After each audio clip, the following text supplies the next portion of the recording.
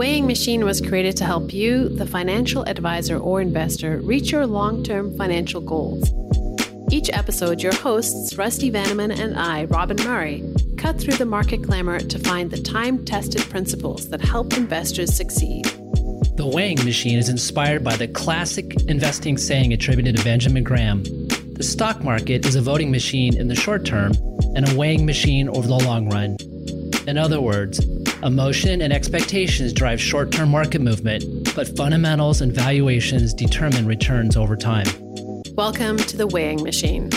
Enjoy, and as always, let us know what you think. On the podcast today, the ins and outs of direct indexing. What is it and why is it growing so fast? We will also discuss the benefits of direct indexing and the potential downsides. That's with our guest, Frank Nickel, head of quantitative strategies and investment risk at Brinker Capital. Welcome to The Weighing Machine. I'm Rusty Vanneman. And I'm Robin Murray. Okay, let's start as we always do with a look at the markets. What are we watching for at the moment? It's been a great year. The fourth quarter is shaping up on a pretty strong start so far. We've had a really strong earnings season. It promises the year should finish strong. It's been a great time to be an investor. Some probably interesting things, of course, is the inflation news still is out there. The concerns. And of course, I think the other news is, Facebook just changed their name. When I talk about the FANG stocks, I can't talk about the FANG stocks anymore. I think I have to talk about MANA or something, MANA, because Google changed Alphabet too. So I think that's the big news story right now. That is a huge news story. All right. Well, I do want to ask you about the spending packages on Capitol Hill that are being debated at the moment. There's major infrastructure spending, climate change, tax incentives and credits, social safety net reforms. I mean, it's a lot in there.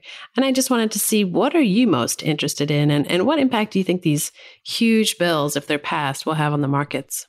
Well, actually, this is the big news story when we're recording this. And there really is, as you said, there is so much in there. I think the reality is there, as an investor, we kind of have to take a wait and see approach, what actually gets through. But I think on balance, I think whatever nets out, at least in the short term, it should be a positive for the economy and for the markets. And in terms of how much really gets through and what the major impacts will be, again, we're going to have to just wait and see.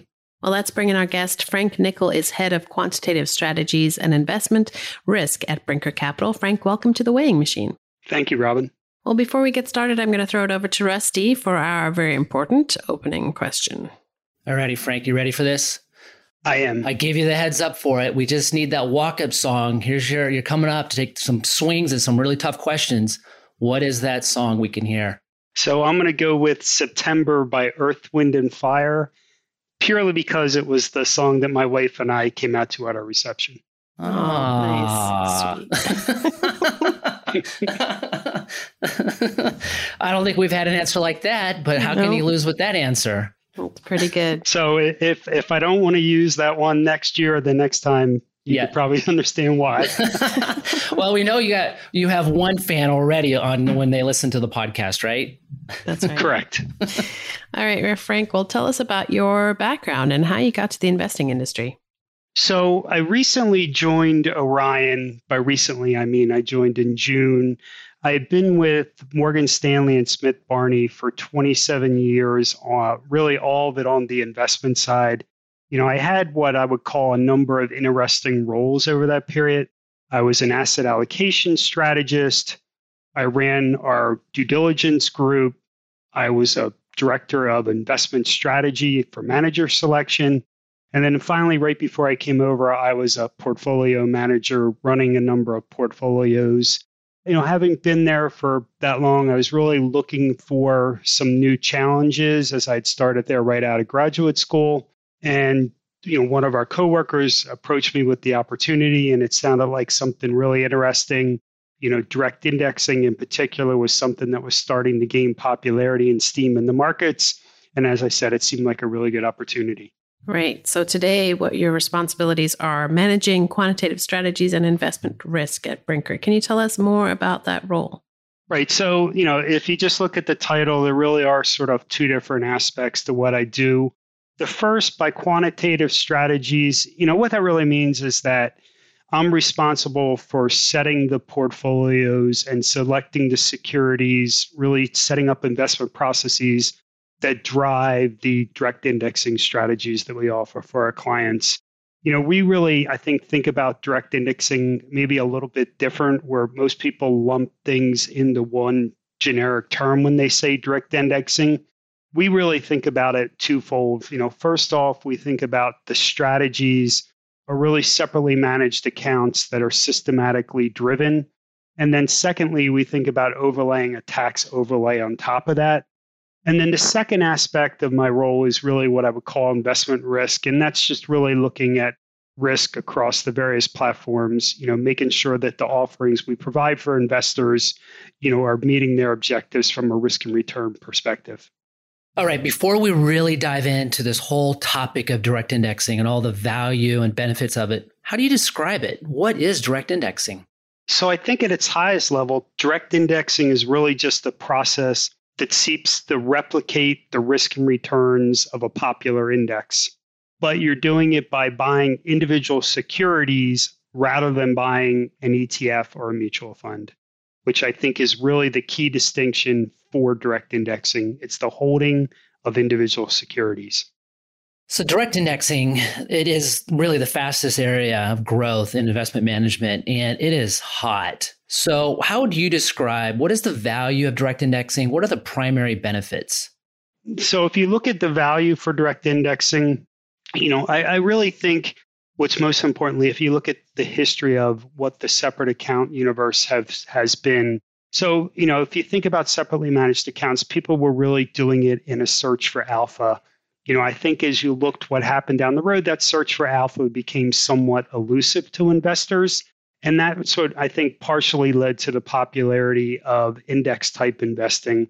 And even index investing has really had its own genesis through time, as you started off thinking about indexing from an ETF, from a mutual fund perspective, and then gradually moved into the ETF realm, where again, investors were trying to find alpha, but they weren't able to find it. So they moved along to the passive space.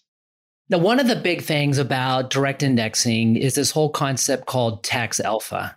I mean, in some ways, how you've already described direct indexing, it might sound complicated to some people, but sometimes if you just talk about tax alpha, it's like the value just comes screaming across. How do you describe it and how's it calculated?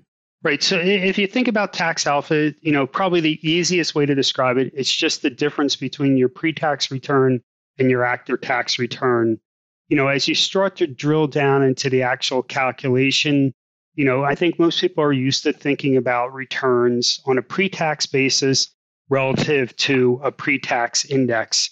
The math becomes a little bit more complicated is when you move from an investor's after-tax return, where it takes into account their individual circumstances relative to an after-tax index. So I think that's something as investment professionals we're going to really need to start thinking about and understanding is how you calculate after-tax returns. And then I think the other interesting thing, and I think one of the key benefits is, as we've talked about before, Rusty, for direct indexing is it gives the investor the opportunity to personalize or customize their portfolio. So if you think about a traditional separately managed account that's model driven, you basically get every investor sort of looks the same, that, not to use a bad word, but you might get like a cookie cutter type portfolio. With direct indexing, every investor is going to basically get their own portfolio.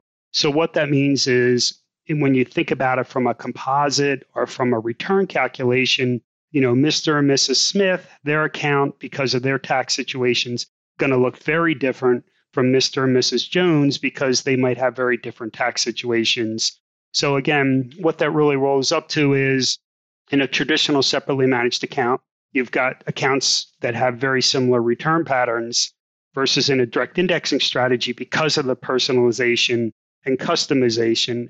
Again, the big selling point for direct indexing, you might get some big range of returns within the composite or within the way investors see their actual return history. And Frank, can you tell us more about why you think direct indexing is growing so fast now? And do you think it can continue to grow at this pace? So why I think it's growing so fast now is probably most importantly, it's technology, where if you go back 15, 20 years, direct indexing was available, but only at $1 million or even higher type minimums. What's happened with technology is we've had the ability to bring those account minimums down to $50,000 or $100,000 type minimums.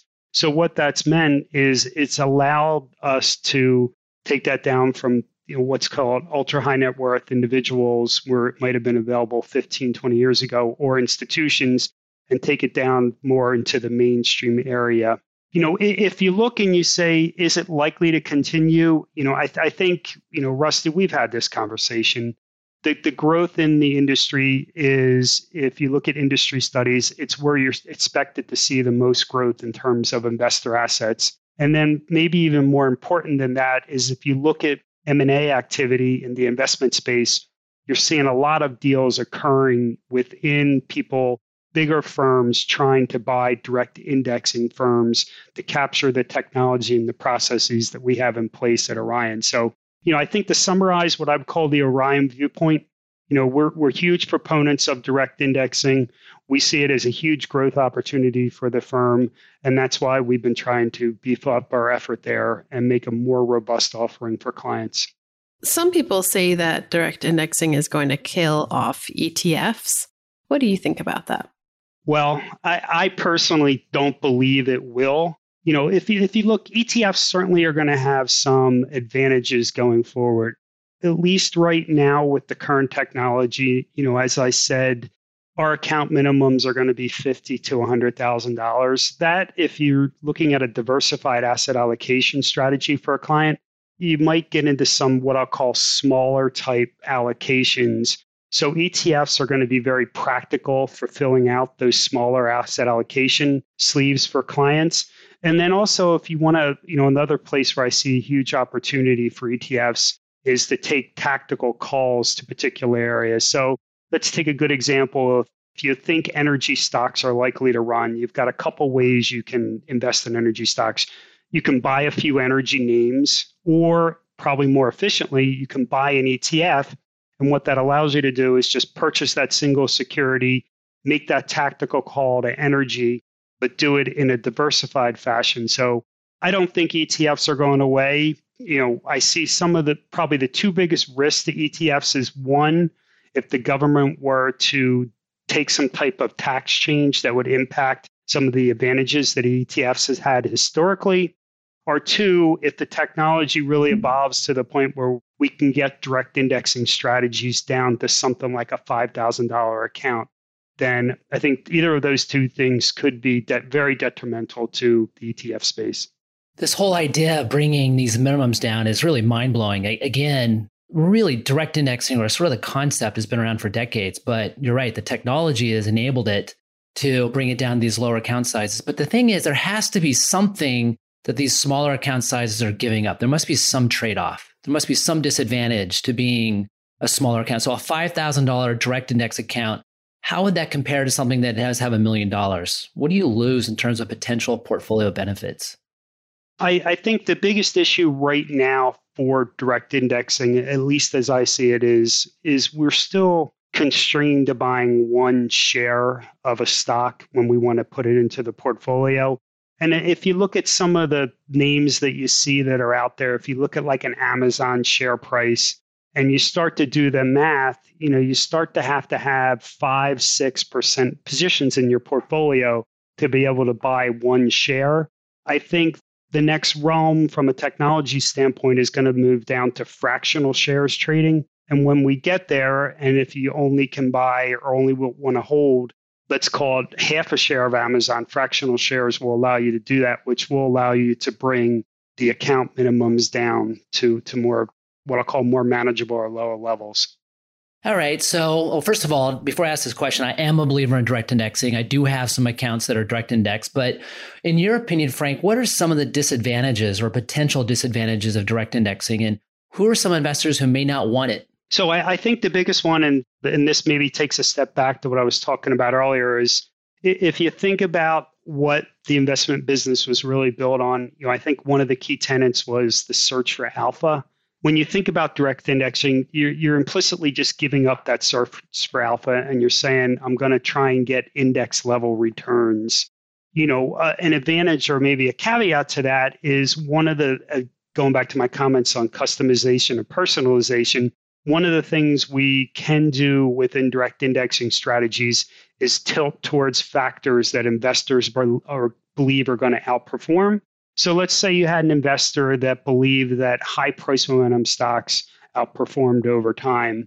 We have the ability to give investors a high price momentum version of our direct indexing strategies that would allow them to have that search for alpha, but at the factor level versus, I think, the way traditionally people think about the search for alpha, it's at the individual security level. But we are not going to really attempt to provide that.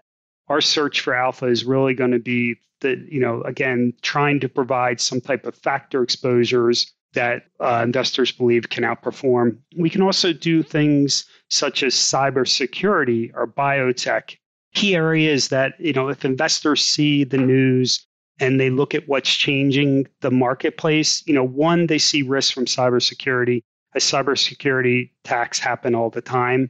So they might say, hey, that's a great thing to invest in. We've got a cybersecurity direct indexing strategy. Biotech, particularly if you look at what's happened with COVID, people say, oh my God, biotech has really changed the world here and has brought us back to our normal lives. I want to invest in biotech.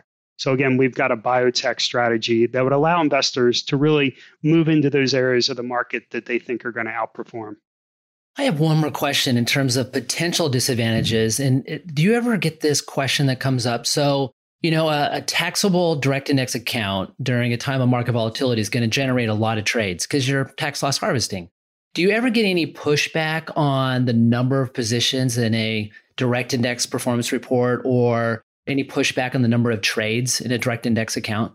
I mean, it's a lot of activity. I mean, I get it. There's an economic reason for it, but nonetheless, it's a lot of activity. Do you ever get pushback on that? I would say it's fairly minimal.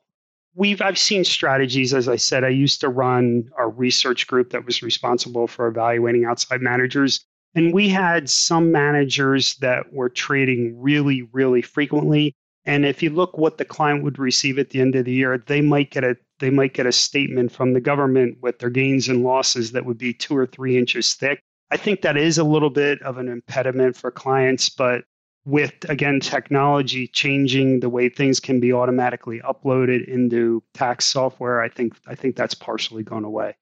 All right, let's change gears a little bit here. And Rob and I are going to ask now some of our favorite questions, but one of the questions is, and given that since most of our audience are financial advisors, and since you have worked with so many advisors over the course of your own career, in your opinion, what do you think makes a good financial advisor? I would say it's really twofold. One, the financial advisor has to listen to the client, and two, put the client's needs first. So, on the first comment, if the advisor's not listening to the client and understanding what the client needs, what they want, what their objectives are, I don't think the advisor is going to be able to help them meet those objectives. And then clearly, the second aspect in terms of putting the client first, that I think is just basic table stakes in terms of what we should be doing for our clients. All right. And another question is, in our profession, we all have an obligation to perform at a high level. And really the question is, what are your wellness practices, both physical or mental, to ensure that you're performing at a high level? I would say I'm trying to do all the things that you read about. Eat pretty well, get enough sleep, get some exercise. But from a mental standpoint, I'm also of the opinion you also have to have a little bit of fun just to keep yourself balanced. Absolutely. Well, one more for you, Frank. Do you have any recommendations for our listeners on how to stay informed? What should they be reading, podcasts they should be listening to? So maybe I'm a little bit more old school. I have a tendency to like to read more than listen compared to, I think, a lot of people that are more in the video or audio type realm. So again, maybe it's the fact that I'm showing the fact that I've been in this business a long time. But I, again, personally just like to read. I'm more of a visual type person. Well, Frank, it's been great having you on the show today. How can listeners learn more about Brinker and direct indexing? I would say one of the things that if you look throughout my history, I've always tried to do is make myself available for advisors. So I'd say, please feel free to reach out to me if you have questions. Probably the best way to reach me right now is just frank.nickel, and nickel is NICKEL @orion.com.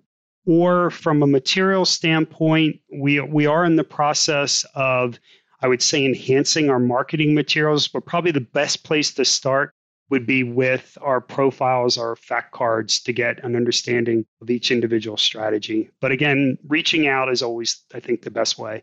Well, Frank, I really appreciate you being on the show, but I do have one more question. And this could be one of the more important questions depending on who's listening. And also, given your experience, you're also a very experienced fantasy football league player.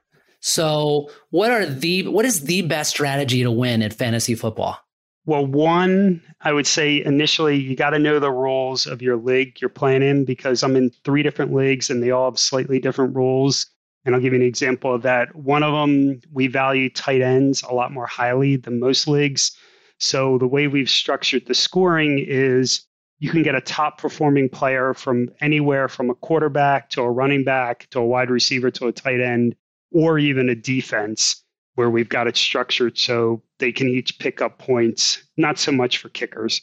And then from a strategy standpoint, I generally have a tendency to load up on running backs because it seems to me like that's where you get the most injuries. So I'll try and get a decent starting lineup across the board, but to try and make sure a lot of my backups are in the running back space. I loaded up on tight ends this year. Now you tell me. Well, I've got one league where I've got maybe the 2 best tight ends in the league right now with Kelsey and the rookie Pitts. Yep. Nice. Fantasy football. All right. Well, that is going to do it for this week. Rusty, take us out with your final words. Stay balanced and stay the course. We'll be back soon. Thanks for listening to The Weighing Machine, and thank you for your time and trust in Orion Advisors Solutions. The Weighing Machine is hosted by Rusty Vanneman, Chief Investment Strategist at Orion Advisors Solutions, and me, Robin Murray, freelance writer and editor. If you have feedback or questions about our podcast today, please send us a note at rusty@orion.com.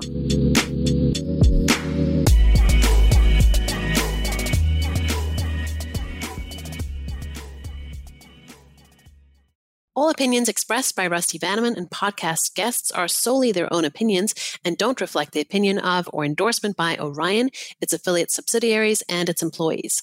This podcast is for informational purposes only and should not be relied upon as a basis for legal, tax, and investment decisions. The opinions are based upon information the participants consider reliable.